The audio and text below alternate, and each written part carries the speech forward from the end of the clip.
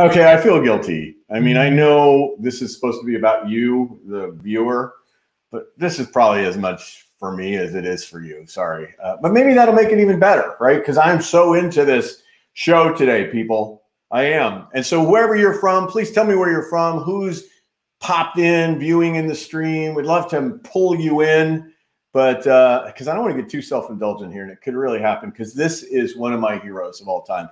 And I hope he doesn't know how much of a hero he is, because next time I interact with him, he'll charge me double or something. But here's the story. My dad died, 13, 14 years ago. It was probably the most devastating loss I'd encountered to that point in my life. My dad was my friend, my best friend. And so when he died, I was just inconsolate. There was just no way I could function. And somebody suggested, why don't you go and do improv comedy? Because that's the logical thing you do when your family member dies. And I don't know why, but I said, sure. I mean, I need to do something to get out of my head and kind of be a little more creative and try to create some sense of joy and hope in my life. And thank God I did. And thank God I met Eric Farone and Denise Mays, his wonderful wife, because I took improv comedy for, I don't know, seemed like a long, long time. Probably, I think I was in a remedial class, so it was probably a long, long, long time.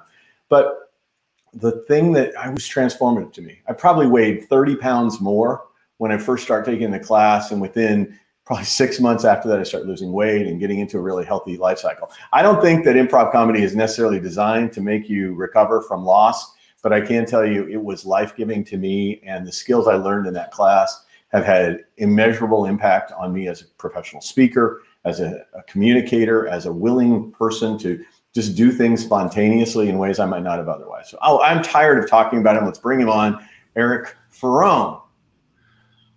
Thanks for having me, Joseph. Appreciate it. Thank you. Thank you for being my improv teacher and really, truly changing my life. It really was that. So, all right, let's talk about your life now. Enough about me. How did you get into this thing? Like I claim that you studied under people like Del Close. I don't even know if that's a real person in improv, but I have this sense you have this pedigree as an improver, and that's led to not only being an improver, but also being able to run a company that shares these skills. So tell me a little bit about your life journey. Yeah. So the funny thing is it all starts like in high school. I was thinking about what do I want to do when I grow up, and which hasn't happened yet. But the thing I was like, okay, I know I want to be on stage. I know I want to perform, but I want to be a character. I don't like lines. I'd done a couple plays, and I was like, so all of these things, I was like, I want to be funny. I want to do humor. I want to do comedy. All of these things led me to what I thought would be improv comedy, but I'd never heard of it because we didn't have Google back then. I couldn't just type in the words and all of a sudden a magic answer appears. I'm like, oh, good. So I was like, do I want to do, so I went to the university, Colorado State University. I said I could either go into theater, but I'd never heard of extemporaneous theater or improvisational theater, or I could do radio and broadcast TV. And I thought that was there. So I went to radio and broadcast and TV. And then after I graduated, I did a little stint as a videographer, a videotape editor. Was not very happy with that. And then I moved to Chicago because 3 of my 4 friends from college, my 4 best friends, moved there. And then as soon as I moved to college, I found people who were improvisers. And one of my really good friends was on main stage at Second City. And she's like, oh my God, you've got to do Second City. You're so funny. And I said, okay. And her roommate's like, no, go to Players Workshop of Second City, do a year there, then do Second City. So I did that, and then did Improv Olympic, and then did Annoyance for the classes at Annoyance, and just kind of did all that, and then just kept studying, and I'm still studying. You know, here I am 30 plus years into this. And, you know, my poor family, we just have books of improv stuff, and I'm like, oh, okay. Yeah. So I still love it. I still enjoy it. I still get value and find new and interesting things out of it. 30 plus years into it. So what a blessing that is. And here I have a business audience, right? So I'm somehow bringing you on to this business audience. We better have an interface here between improv and business. And frankly, I know that there is, and I know that you've spent a lot of time bringing this art form, this skill set to business leaders, to business teams. Can you talk a little bit about that? I mean, and when we talk a little bit about your actual physical property improv club in Denver that really was around forever and how the pandemic has affected it here in a little bit, but just for the sake of people getting their mind around like, okay, whose line is it anyway? Is that the TV show that everybody probably got some exposure to improv from? How do I go from that to its application in business? Well, that's a great question. There's a whole field study called applied improvisation, which is applying the things from improv to things in real life, like grief or whatever. But for me, I was originally working, improv doesn't pay the bills. I'll just tell you that. So for most people, it doesn't. So before I got into owning a theater with my wife, I was working at Telecom, the US West, in the Human Resource Department of Applied Research. I was training people on how to deliver personal interviews. And I was doing a lot of training. Denise, my wife, who's a corporate trainer at Merrill Lynch for 7 years. And we found so many ways that improv and business, I'm like, I'm training this and improv teaches this. And so we found so many connections that it really was a no-brainer for us. And then flash forward to 2000, we opened up our own theater. We had been doing productions and classes out of our basement, and I think you might have taken classes in our basement. I did. I took classes in your basement. And our neighbors hated that 15 cars would park on our streets every night, and on Saturdays it would just be a traffic jam because we'd have rehearsals and classes. And so we finally opened our theater in 2000. We just closed due to pandemic last year, almost a year ago today. And for 20 years, we were just doing this and putting improv out and doing classes and shows, putting up shows 7 nights a week, sometimes 8 or 9 shows a week, and then doing classes. We had, on the last few years, we've had an average of 100 students in classes on any given week. So I was in your second class, by the way. I don't even want to know how many classes have followed me. But yeah. When we shut down, class 100 was about to graduate. See, that's when I said, I don't want to know how many classes followed me. I don't know if you heard that. I didn't want to know that, but yes. And only 98 after me. Yeah, great. Yeah. And it's only a year-long course of study. But it hasn't been 98 years. So how's that? I know you were running them kind of in lots of different cycles there for sure. So, but yeah, it was a year. So I thought I'd done it for a long time. So it wasn't just me. No. The cool part is, as you're describing that, so you have this background of being in corporate life, and you have Denise, who is a corporate trainer, and the combination of those things helped you see how this could help organizations. So let's get to it, right? Like if I wanted to bring you into my organization, and I think there are multiple ways that can happen. We can obviously do it on the virtual space, but you're already back doing these kind of in kind of live settings now, probably on a very limited and safe basis, but it's going to get more in the near future. There's going to be a lot of pent up demand, I think, for people who want to bring someone in who can bring their team together, or any number of other benefits that improv is going to give them. So kind of give me the roadmap for, either virtual now or as you're moving. I like to have like a little Candyland map, like where are you on the Candyland map? So tell us where the roadmap takes us. Well, let me start out by pulling the board out first. So I'm going to back up a little bit. Denise and I, we had been working with applied improvisation, and we found that a lot of MBA programs were offering some kind of improvisation in their MBA programs. You look at the Duke School, Farquhar School, and I want to say your alma mater. Was it UCLA, or I don't want to offend? Oh, geez. Oh, you're sorry. It was nice having Eric Farone on the show today for those of us who went to USC. Sorry, I knew it was something. So something. I don't know. It's a California school. So one of those schools has improvisation in all of its grad programs all the way through. And I was thinking to myself, these people, a lot of these folks who are putting up grad programs have taken one improv class and then are teaching it as a business utility for a lot of people. And I'm like, we have 20 plus years or 30, at that time we had 20 plus years of experience. So I created a Applied Improv Institute, which was a 60-hour course at a business level, and it was a great course. But nobody bought it because it was such a commitment and it was such unproven. And so the reason I bring that up is because I broke the courses down into 6 different levels. And so the first one was about listening and being present. And the next one was about presentations, how to do presentations, how to be present with your presentations. The next one was creativity. Improv's a lot about creativity, coming up with creative solutions and trusting yourself and not putting barriers on yourself. The next one was sales, because we believed if you had the first 3, you could do sales. And the next one was team building. And these are all kind of substantial. And team building is about, listening, being present, communicating, and some parts sales too, and then leadership. And so we created these tiered programs to come through. And really, I spent so much time on this that we had such a huge option that now when people come to us and they're like, I want to do this, this, and this, I say, okay. And then I know what exercises to do, what my debriefs are. And then really what we do is say, okay, how much of a debrief do you want? Because improv is something you can dial up or dial down.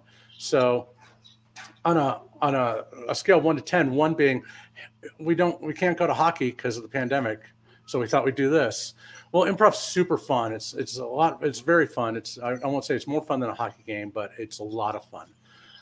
It's safer. And then you're like, it's a lot safer for everybody. It's cold in those arenas. It is. And those pucks, when they come off the ice, you never know what can happen. No, yeah. I'll talk to you about a story. But anyway, so we're like, okay, there's a lot. And then another debrief is like, what did you get out of it? In improv, this is why we do it. How does that apply to what you do?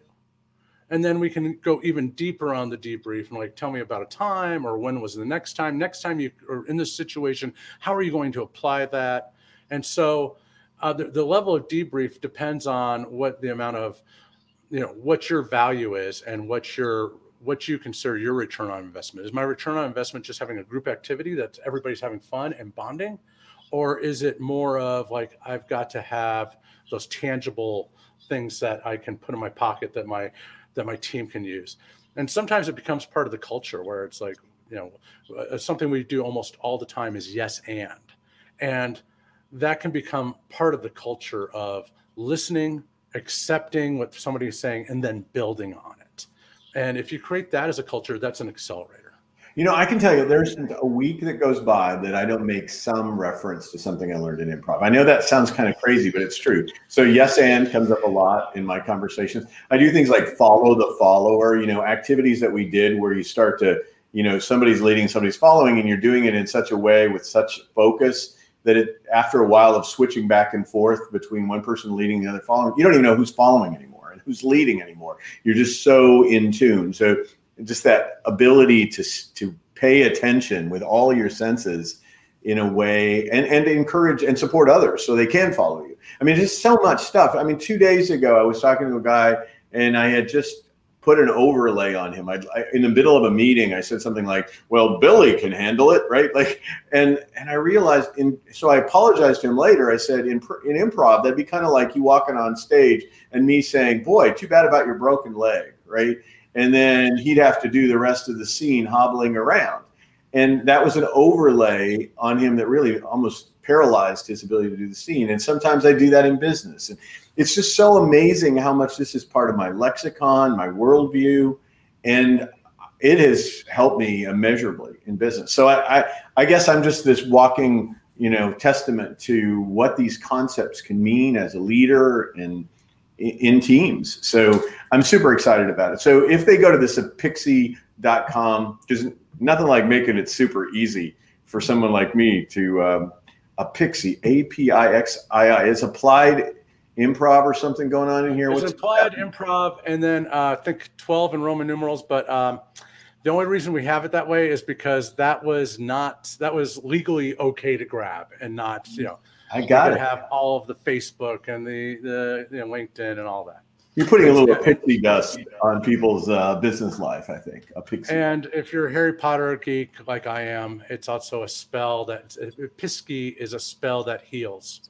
Ooh, this is getting deeper and deeper. This is one of the things about great improvers is I think they read a lot. They experience the world a lot. I mean, when I was so impressed by the best in class, Doug Vincent's of the world who I was in class with, or the O'Shea's or some others. I mean, the people who were super good at it were so literate, so well schooled, had such diverse knowledge because they call on that all the time to bring it into the moment.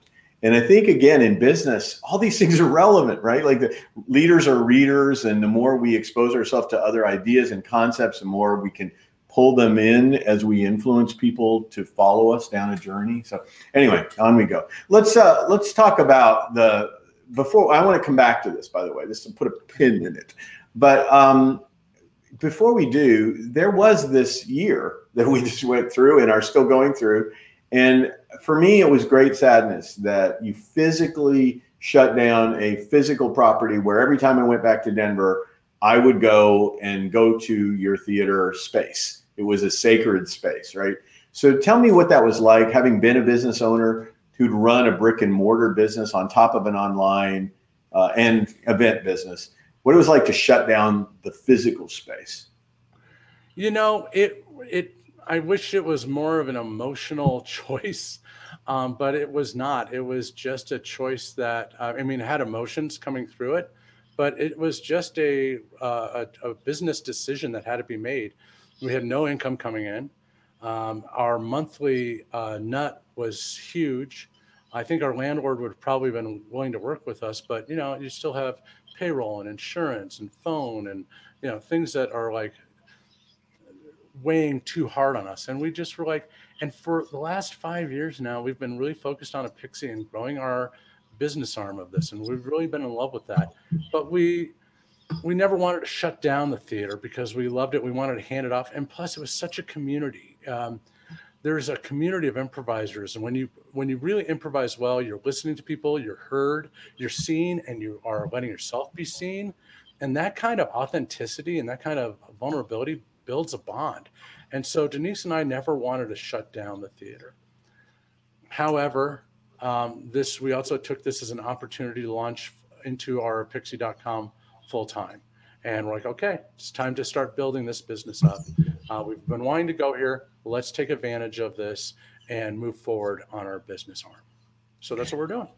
So for those who are joining in, I'd love to hear how you have been exposed to some kind of team building activity or some event that really shaped you, right? You went, you participated, you got maybe uncomfortable for a minute, and then you got in the flow of it and you came out the other side better. I'd love to, anybody want to jump in on that, please just pop it into the chat at LinkedIn or Facebook or YouTube or wherever the heck we're at right now. But as they're typing, can I jump in on something? Please, I would love it if you did. The interesting thing about, you said that you felt uncomfortable with and then eventually became comfortable. So many people are uncomfortable with the word improv as soon as you say it because they think, oh, I've got to be funny, I've got to be quick-witted, I've got to be, this whole thing. So many different preconceptions come into mind. And yet what we do is we simply play children's games. And I think it was Thagi who said that a game is just a good excuse for a debrief. And so we play these games, and then we use these as debriefs. And the reason we play the games is if some book says you need to be a good listener, you're like, okay, I need to be a good listener. But how do you listen? You really need to practice those behaviors in real life to understand how to do those behaviors. It's very hard to cognitively change your mind and say, all right, don't think about an elephant. Don't think about an elephant. Don't think about an elephant. You're going to be thinking about an elephant. But once you start interacting with something else, that thought is going to vanish. So with listening, it's like, be a good listener, be a good listener. If I have that mantra running through my head, I'm listening to me, not the person who's speaking. So these kinds of exercises that we do are really safe, fun practices that you can do that really teach these methodologies that every business leader says to do. Yeah, I like that. I think that, and frankly, here's the reality. When I was going through the class, I had young kids, and I would take improv games I can't tell you the name of them. I just know that, we're going on a trip and I'm bringing something that starts with an A and they respond something with a B, whatever. I mean, we just did these gamey things, or we would do song shout out, have a theme and we'd all sing songs and pop up to the front of the stage. And even today, as adult kids, when they come home, that's one of the ways we play together. And I think it's helped us be a little less conservative in our interactions. And, there's so many ways to interact, but it's almost legal play, like you get it, you can do it. And you can do it with kids, adults and kids, adults and adults. It's cool stuff, people. If you can't figure that out by now. All right. Well, I'm sure you know this. I mean, it was all invented by two women, but in the 30s and 20s, one of whom was a sociologist who believed in play therapy. And her point is that when you're playing your whole brain, you're completely present. You're not thinking about the past. You're not thinking about the future.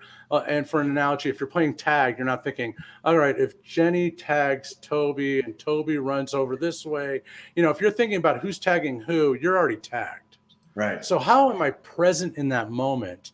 And play puts us in a present moment. And how do we be fully present and still active, have an active mind and still be fully present? It's an interesting, it's really, I love it still.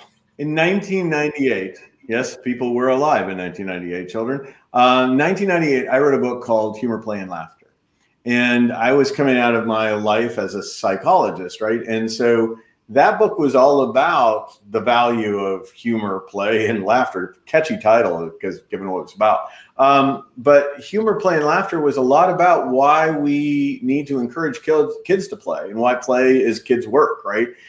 Building those synapses, helping with fine and gross motor, whatever it might be. And I was looking at humor techniques that are very I got some good news, I got some bad news. And a lot of the things still are all connected to this improv world. The things that make things funny in improv are sometimes the juxtapositions, the things that don't necessarily fit together. I don't know. To me, I can't encourage you enough. Whoever you are, wherever you're watching this from, I am begging you to at least head over to the website at Apixie to try to understand the value proposition. So since I'm telling them to do it, can we at least preview what they're going to experience once they take the journey of their fingers to your website? Yeah, once they take the fingers to the journey of our website, they can actually buy a course in person. Right now, to get an online course, you still have to contact us because we're working on it. So, but if we're doing something digitally, what we would do is we'd ask you what you want your desired takeaways are, what your situation is. We're getting a lot of people that our teams are collapsing, we're merging, or we're getting a lot of, we're laying off people and there's a lot of nervousness and how to be present in nervousness. And what you do is you tell us what your situation is and what you want us to deal with. And then we talk to you a little bit more and say, is this what you're saying? And once we're very clear on what you want the desired takeaways to be, then I design a personalized workshop for you so the debriefs kind of lead to these assumptions. So what happens is then your group will play a game. I'll ask how they played the game. I'll tell them why it's important to be an improviser, to have these skills. And then I'll say, how does that apply to what you do?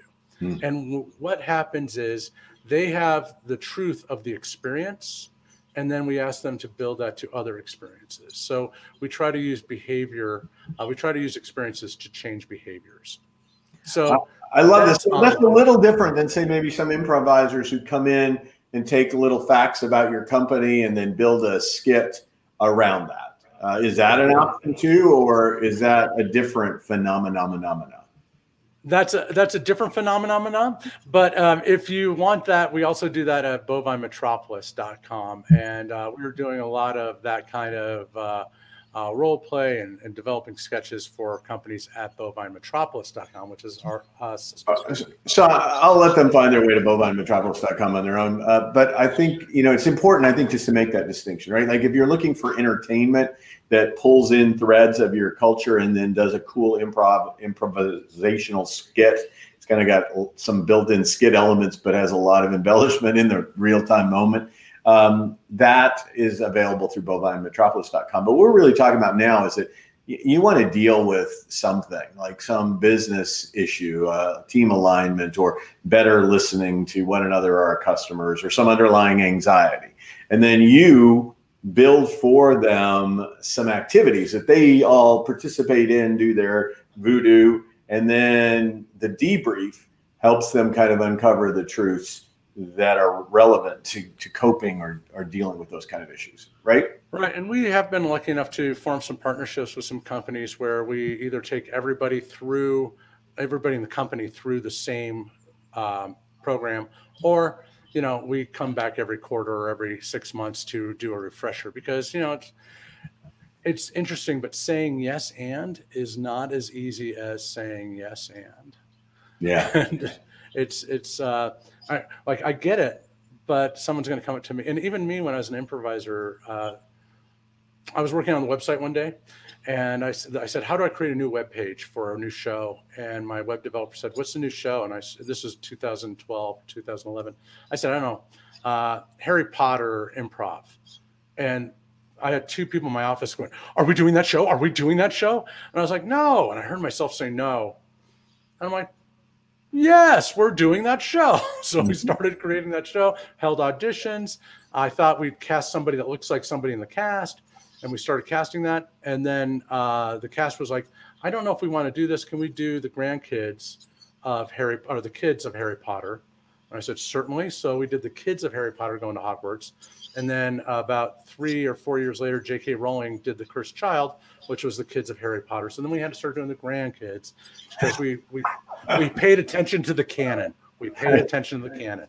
So here's my take on yes and, because I use it a lot in business, right? So yes and in the improv world is you walk out on stage with another person. The two of you are looking at each other, and they do something, and you're so damned thankful that you aren't the one having to come up with something. All you need to do is say yes to what they're doing and build on it, right? So thank you for the gift of grabbing a bat, right? Because by grabbing a bat, now I can react to that instead of have to think about where do we start this scene.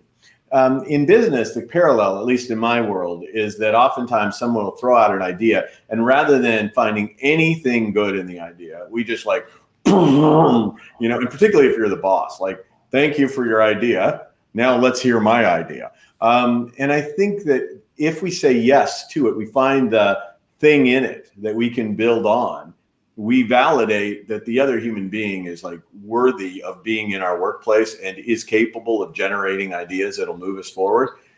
Is that how you see it? Because I mean, that's how I use it. And if I'm using it wrong, please don't tell anyone. This is just between you and me.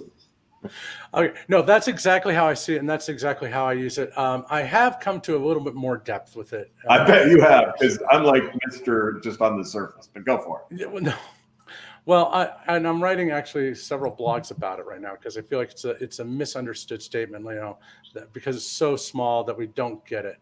But what the value for me is, like you said, the inclusion it creates, the way people have buy-in. We're always talking about, let's get buy-in. We need buy-in. Let's get people and we want to have more inclusion. We want to hear everybody's voice. Well, yes and does a really good job at that. And there are times when you can't say yes and, if you're dealing with a legal matter or surgery, there's times when you have to be like, no, that's not going to work. But a lot of times we just in knee-jerk conversations say no. You have kids, I have kids. You can hear them fighting over, you're wearing my sweater. No, I'm not. And it's to territoriality. Or territoriality? I think that's a word now. But it's for right this moment, it is. Yes. Thanks. So, but it's so ingrained in trying to figure out where we are in the world that we try to hold on, and no is a great way to hold on. But it creates a barrier. It creates separation. And is that what you're really trying to create in this moment? Or is that just a knee-jerk reaction? And so if you really want to create inclusion, if you really want to value somebody, if you want somebody to feel heard and be heard, then you yes and. But it's hard because my no is knee-jerk, and I know why I want to say no.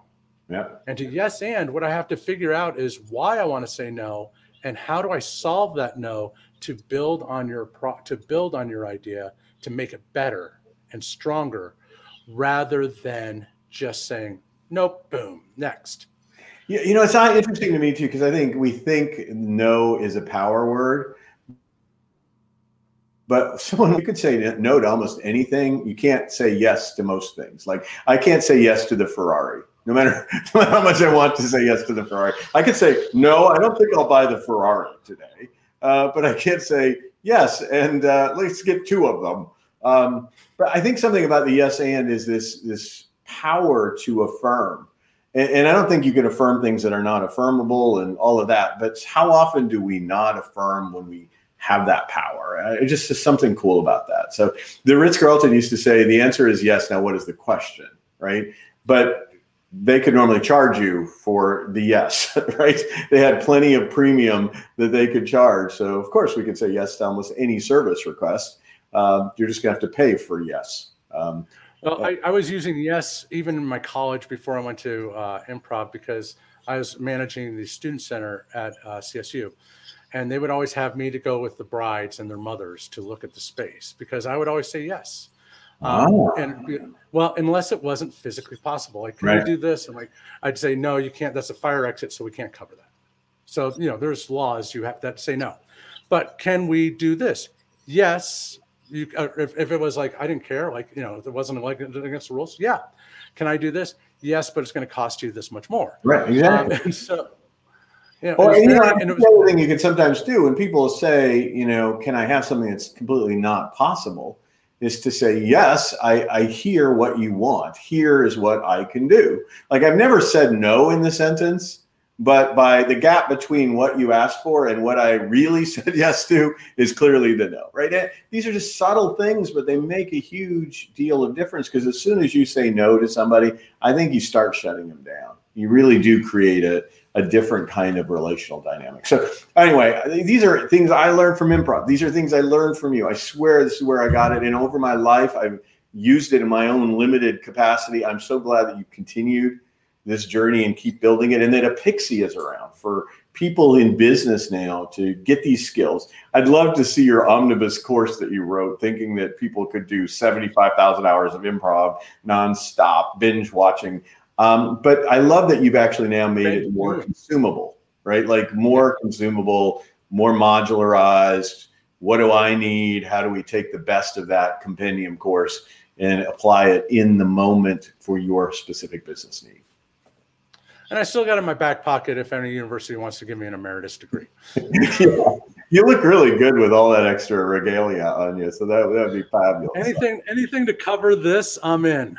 All right, let me just go. Let's see here. We got a career, great conversation on the importance of yes, says someone who's in the peanut gallery with us today. So thank you very much, Pam, for that. All right, we're at that time, that witching time, where I got to ask you to make sure that we're really super clear. I've been scrolling your phone number down here on the bottom of the screen. For a while, I had it in like big, bold block letters so that everybody could just dial you up, like hit your digits. So if you want to get a hold of them, you can go to Pixie. You can order up those courses for the live stuff. So live stuff's coming online, right? Like you're doing some of this.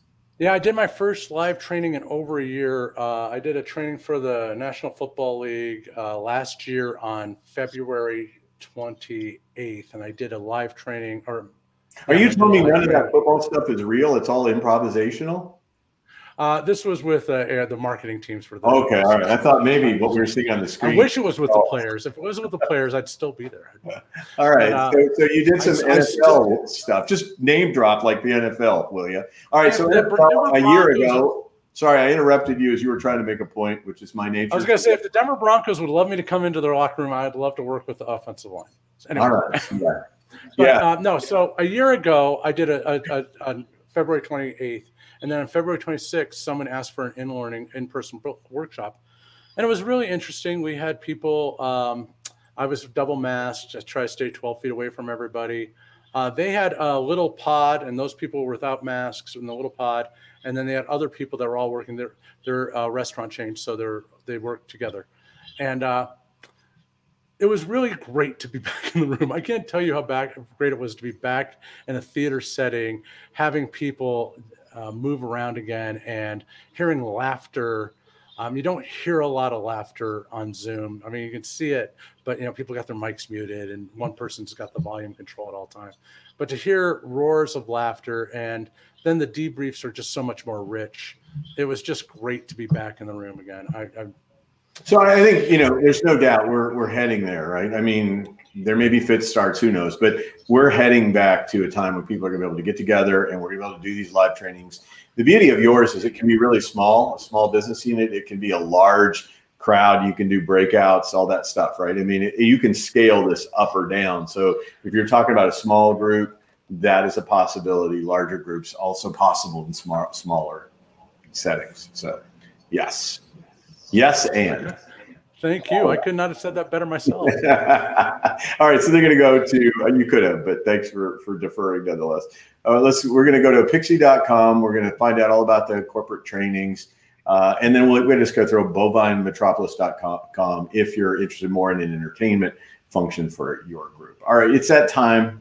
It's that witching hour time. I warned you about this.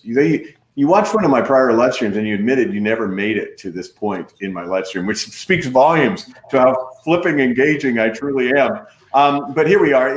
Just because you didn't experience it, I will walk you through it. We're going to do just about 5 minutes of, little prompts. I'm sure that's totally alien to you to have to respond to little prompts. And they're just to get your reaction, not trying to get you to be funny. That's not our job. But to just have you react to some prompts. Okay, are you with me on this? I am with you. Well, if I had it easily available in my little document, I wouldn't be vamping like I am right now. Okay, here we are. Here we go. Prompt number 1: the Grateful Dead. Oh yeah. So we had actually one of the Grateful Dead come to our show once, and my biggest regret, my biggest no I've ever done that I've still kicked myself for, was we were at the bar and Kurtzman looks at me and he goes, "We should have you guys work. You should have you work with the Grateful Dead." And I was such a fanboy that I'm like, me teach the Grateful Dead how to improvise? What? And instead of saying, "Yes, here's my card. I would love to come out to San Francisco. We'll travel, and I would love to get with all of you and get you doing some improv." And there's still someone alive, so you can't even lie and claim that you did teach them how to improv because they could disprove it. All right, first, I still regret that. I still regret that.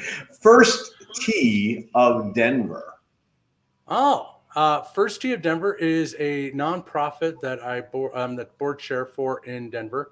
And what we do is we teach kids golf, and we also teach them core values. We have 9 core values that we teach, like responsibility, integrity. And so the kids come in for a lesson. We teach them that word. We tell them what it means to be on the golf course, what responsible means to be on the golf course, what good sportsmanship means to be on the golf course. And then we teach them how to swing balls. But we also teach kids how to do reading. We do a read sweep program where we go into schools that have students who are not at reading level. And we have volunteers that come in and do one-on-one reading with them. And what they'll do is they'll read out loud for half an hour with our volunteers, and then they'll go outside for half an hour and they'll get a swing. Or if it's the weather's not doing it, we'll give them aqua golf so they can go or putt. And so we really try to tie in education and integrity and kind of like life skills with golf.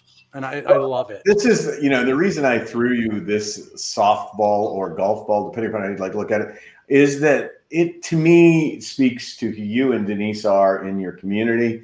And this is despite a tough year. I mean, where, your physical building isn't necessarily in the heart of downtown Denver, which is where it used to be.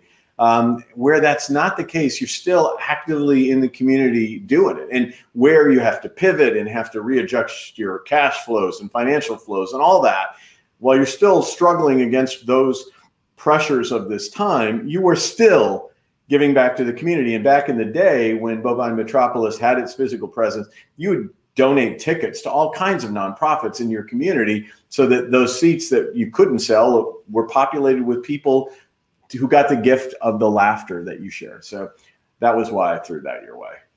Thanks. Yeah, no problem. We still get people asking us for donations, and we're doing online shows for a donation still. So if you have how that can be in the middle of all this, bless you. All right, let me bring up a couple other really sore subjects here. McRib. Okay, McRib reminds me of Chicago because they put some cheese on the McRib and called it a McJordan. And I think that's the last time I had a McRib was a McJordan with cheese. A McRib with cheese is a McJordan. So wow, but you've posted an image of McRib on your Facebook page. Okay, I was wondering where you're getting all this stuff. I'm like, God, where is he getting all this?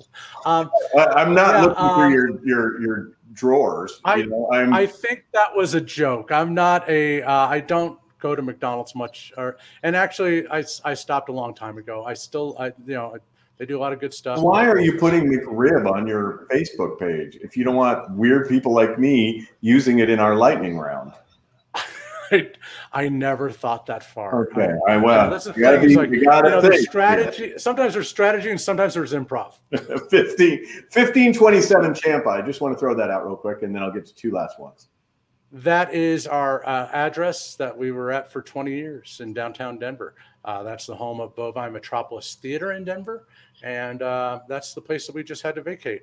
So, and luckily though, we got to donate all of our props and costumes and all of our office supplies to George Washington Public High School here in town because our daughters go to school there, and it's like, Well, I'm doing some improv now. I think Patty is listening on this, so I'm going to ask her to go and try to find my Bovine Metropolis T-shirt if she can locate it, and also to locate a quilt I got from Bonnie. So, Patty, if you're in the vast expanses of the Michelli Enterprise Studios and you can gain access to those items and bring them in, that would be fabulous. So, because I want to share because the last time I was there, I got a Bovine Metropolis T-shirt, and I can prove it. So, all right, while I'm waiting on the possibility of having those two items material. Whoa, how quick was that? Okay, that's one. That's not the Bovine Metropolis T-shirt. But look at this. What do you think of this, Eric? It's much better than it was before I brought it up, right? Hold it up closer to the screen. I want to see more of it. Sorry. Isn't that beautiful? That is wonderful. Yeah, this was given to me this week by my sister, Bonnie, and she's listening today. So I saw that she was in the live stream and saying hello. So I thought I would make sure that I shared that. So that was that. Are those silk quilts, or they look silky from? They're all like ties. She took ties because she remembers there was a time before the pandemic when I wore them all the time, and now the closest I can get to a tie is on my quilt. But what handiwork! So just want to say thank you to Bonnie. I'll put her little quote up there. Hello, Bonnie. Good to see you. All right. So now I didn't get the Bovine Metropolis T-shirt. That's being worked on by the cracked crew here at the Michelli Experience. So time for just the last items in the quick round, which is, I'm kind of sad because I know you have so many women around you. The only ones I know names of are Denise and Julia, and I'm missing one, right? And Josie. Okay. So let me throw these words out at you. Denise, Julia, and Josie. That's my family, so that's my world. As a matter of fact, when I group text them, it's called My World. And here's the thing, the pandemic has been it's been horrible, but for me, it's been a mixed bag because even though I've had to lose my business, my physical business, I'm spending Fridays and Saturday nights home for the first time in 20 years with my daughters and my wife, and they're really great people. I really like being around them. That is awesome. Not everybody can say that. So that is awesome. Sorry, I'm putting this over my shirt, my jacket. What do you think? I love it. I love it. I should have worn mine today. Yeah. Okay. It's really good to wear them over a suit jacket. They're particularly nice that way. So there's your world. I am so glad that you have them in your world. I'm so glad you were in my world. I hope those of you who are watching today will enter the world of a pixie. You will check them out. Just tell them Joseph sent you. You'll get the friends and family rate. We'll do it. Whatever that is. All right. So thank you very much for being there, Eric. You are a lifesaver on so many dimensions. We got all that information scrolling along the bottom of the screen right now. I'll take his phone number out, so better write it down quickly, 720-217-3726. And then finally, oh, maybe you don't have to write it down because I made it even bigger. All right, now I will ask you to just look at apixie.com. Make sure you head that way. Okay, thank you so much, Eric. And then we just got some amazing guests coming up. I won't go through the list of them, but I ask you to tell a friend that we are here on Thursdays at 12:30. Where else can they see a grown man put a t-shirt over their dress jacket? I mean, seriously, this is high value entertainment. Plus, we really have a lot of thought leaders on the horizon. Ekaterina Walter worked for Sprinklers coming up. She is one of the queens of branding. We've got Douglas Conant, who used to run a little place like Campbell's Soup, for example, and he's going to talk to us about leadership. He's really kind of taken Brene Brown to another level. Sorry, Brene. But he's got some pretty amazing insights, more on the applied side of what Brene had been talking from an academic side. So awesome stuff coming up. Thank you for being who you are and where you are today. Please share this with someone. Tell me, do this, hashtag Joseph Michelli. When you support this and send it out to somebody, advance it, we'll send you a copy of Stronger Through Adversity. We'll select from a group of people who do that. So please share this with somebody you know and make sure people know about Apixie and what they're doing in terms of applied improv. That's all I got time for today. Sorry, kids. We'll do this again next week.